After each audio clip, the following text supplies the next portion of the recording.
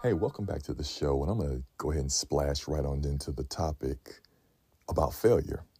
Yeah, we're still in getting things done, and I think it would be remiss of me to not really talk about the losing aspect of trying to get things accomplished.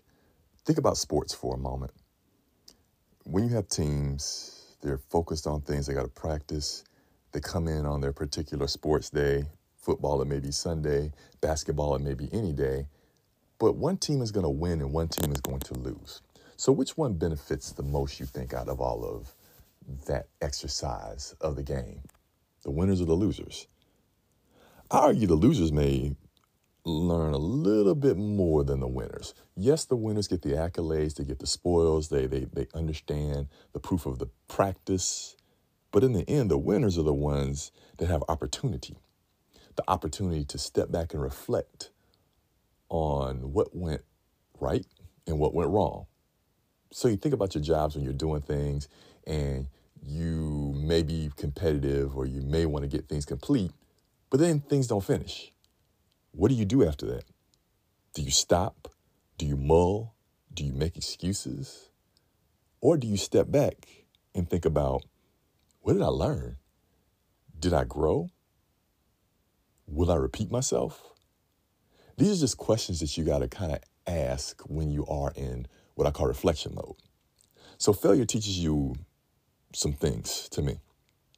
Growth, where you get a chance to step back and look and see how you can adjust what you've done before.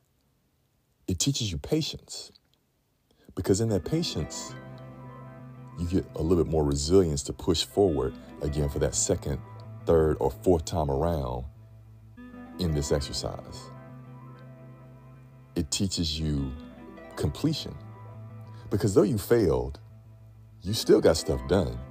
You may not have won the game, but you pull something from that game. And last but not definitely least, you get some resilience, some toughness about you. And that toughness should strengthen your mind, your spirit, your body to say, you know what? Although I lost, I'm going to go again. I read in a lot of entrepreneurial articles from INC, Success Magazine, what have you. And the common theme is there's a lot of losing going on. And it's not championed on that because the failure takes a negative connotation. But how about if we flip it and say that's feedback towards your win? All right, I'm going to step back for a moment, let you sink on that.